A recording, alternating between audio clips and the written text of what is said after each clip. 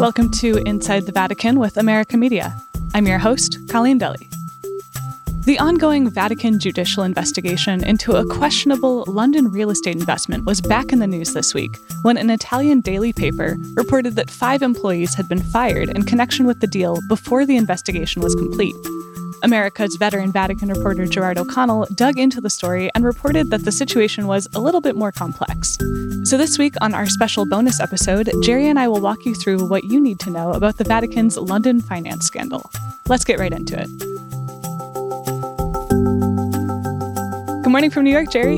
Good afternoon from sunny Rome, Colleen, where more people on the street, but still much fewer than we had anticipated. It'll be a gradual process. Let's get started with some background on this London real estate deal.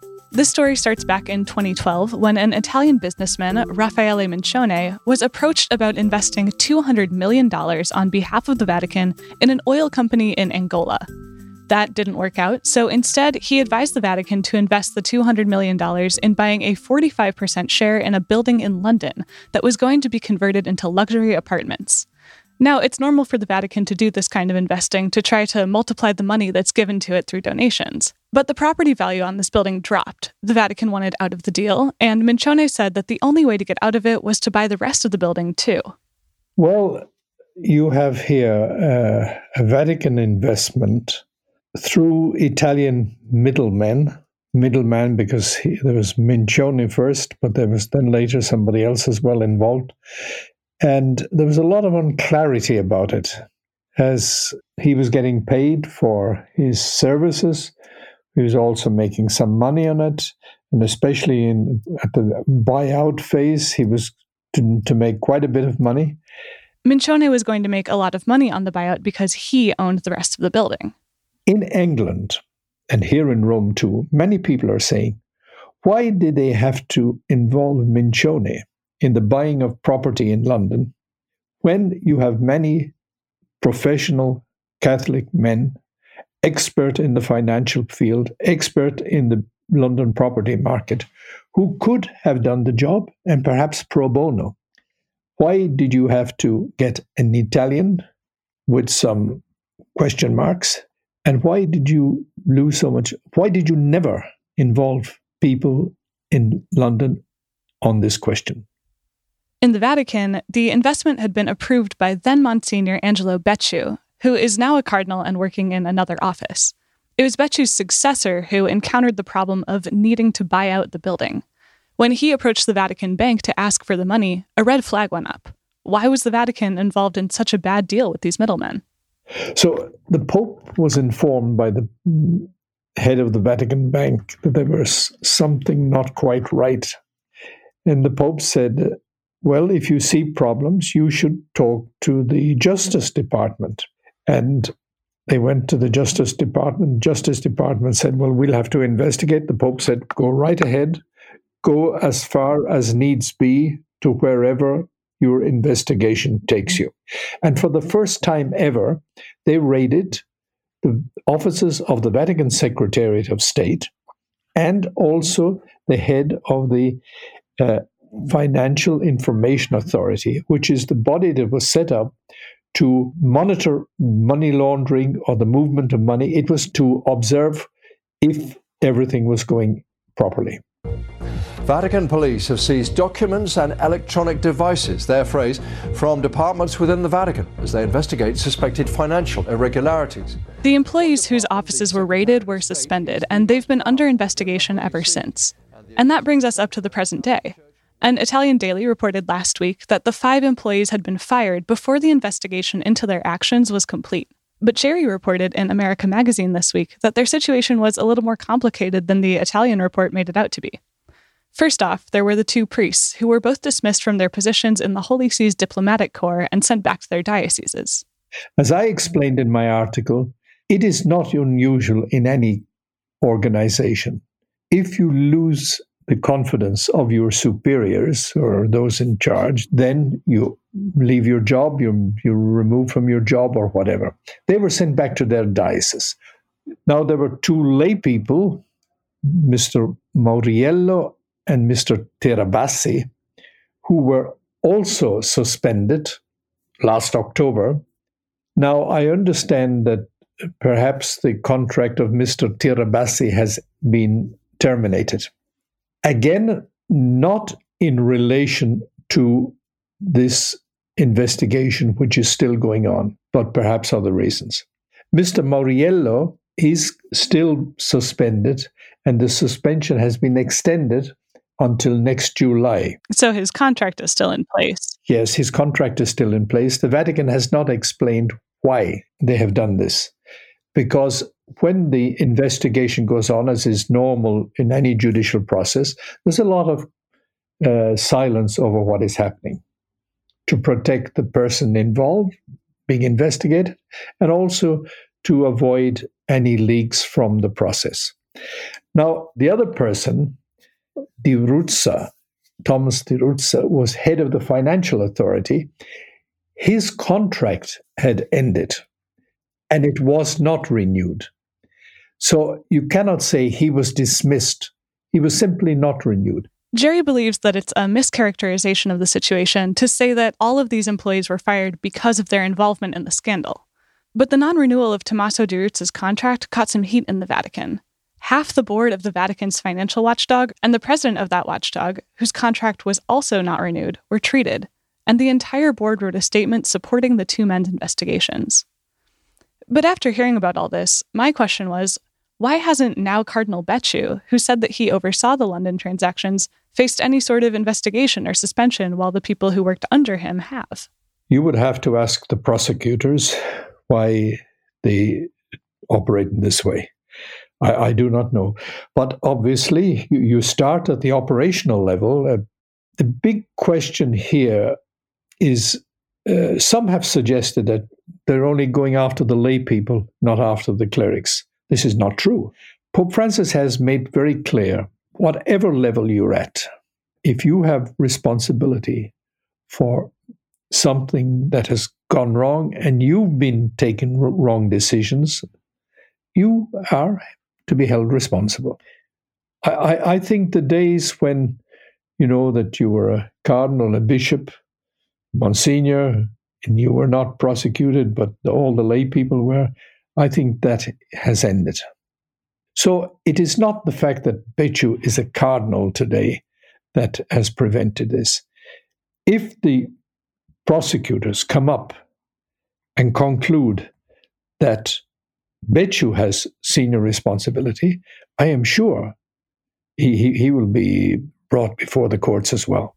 Now, one of the big questions that's worth asking is, how much did the Pope know about this deal? Cardinal Becciu says he reported everything to his superiors, and as number 3 in the Vatican, his superiors would have been the Secretary of State and the Pope. He would report periodically to the Pope on various issues. There were many issues. So he would report normally every 3-6 months to the Pope.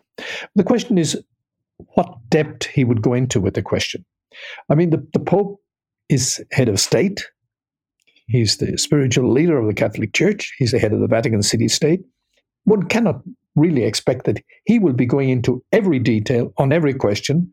And so normally what happens, my understanding and from my years here, is that the person like Archbishop Becciu would come and say, maybe give the Pope a page, maybe 2 pages saying this is what we're doing, etc., etc. And maybe the Pope would ask, well, is there any problem with it? And if he was assured there was no problem with it and he trusted the person who was doing it, it went ahead.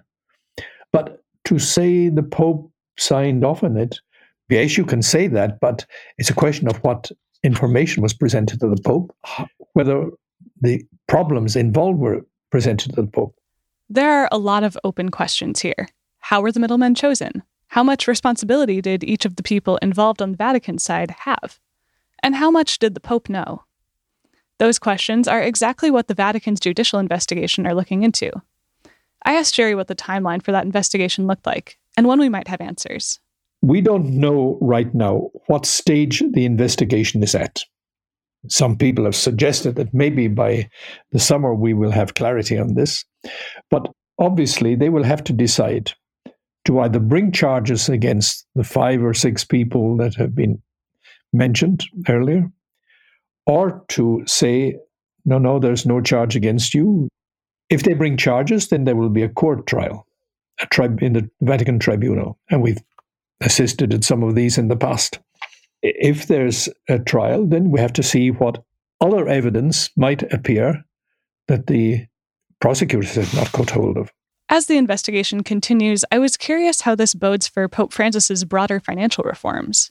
Before Francis was elected in 2013, the cardinals who were about to go into conclave met to discuss the problems facing the church. And it was clear that they wanted to elect a pope who could sort out the corruption that had plagued the Vatican's financial system and led to the Vatican Bank being used for money laundering. When Francis was elected, he started putting in place checks and balances to keep an eye on the finances. But the problems haven't all been resolved. I asked Jerry if he thought that Francis's reforms were working. Definitely, because this question would not have come to light without the head of the Vatican Bank going to Francis. This is very clear that the internal structures that have been put in place in these years are, in fact, taking effect. They're working. That some people operating inside may carry out operations that are not licit or questionable is a reality in most government offices. You have some problems.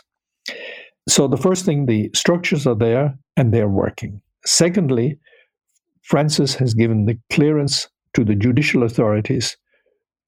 Where problems of this kind emerge, you intervene.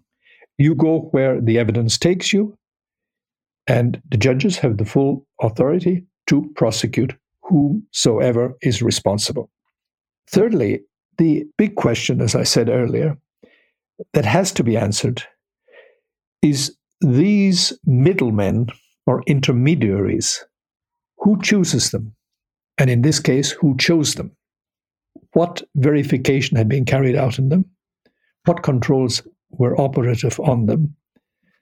And there is big responsibility. I think they have to answer these questions, and I expect that will be done. One thing is clear. The Pope wants the question of how money is handled, how money is spent, how it's invested, has to be crystal clear, so that every person in a parish who puts in $1 or less or more can be sure that the money I give to the Holy Father for Peter Spence, or the money I give in other contributions, is not being misused, but is being used for the best possible purposes, and especially for helping the poor. The Pope has said several times, the money the Church has is money for the poor. Jerry and I will keep you up to date on how this investigation and the larger story of Pope Francis's work to reform Vatican finance are progressing here on Inside the Vatican. If you enjoyed this special explainer episode of Inside the Vatican and want us to go into more detail on another topic that you've been curious about, send us an email at insidethevatican@americamedia.org. Jerry, thanks for taking a second to talk with me about this. I think, I really appreciate getting to hear from your perspective, your expert perspective, what's actually going on with these stories. Thank you, Colleen. I hope our listeners have got some clarity. I always say here that the reality in the Vatican is often much better than Dan Brown's novels. All right, Jerry. Well, we'll have more stories for our listeners next week, so I will talk to you then. Inside the Vatican is a production of America Media. This week's episode was produced by Tucker Redding. Inside the Vatican is mixed by Noah Levinson.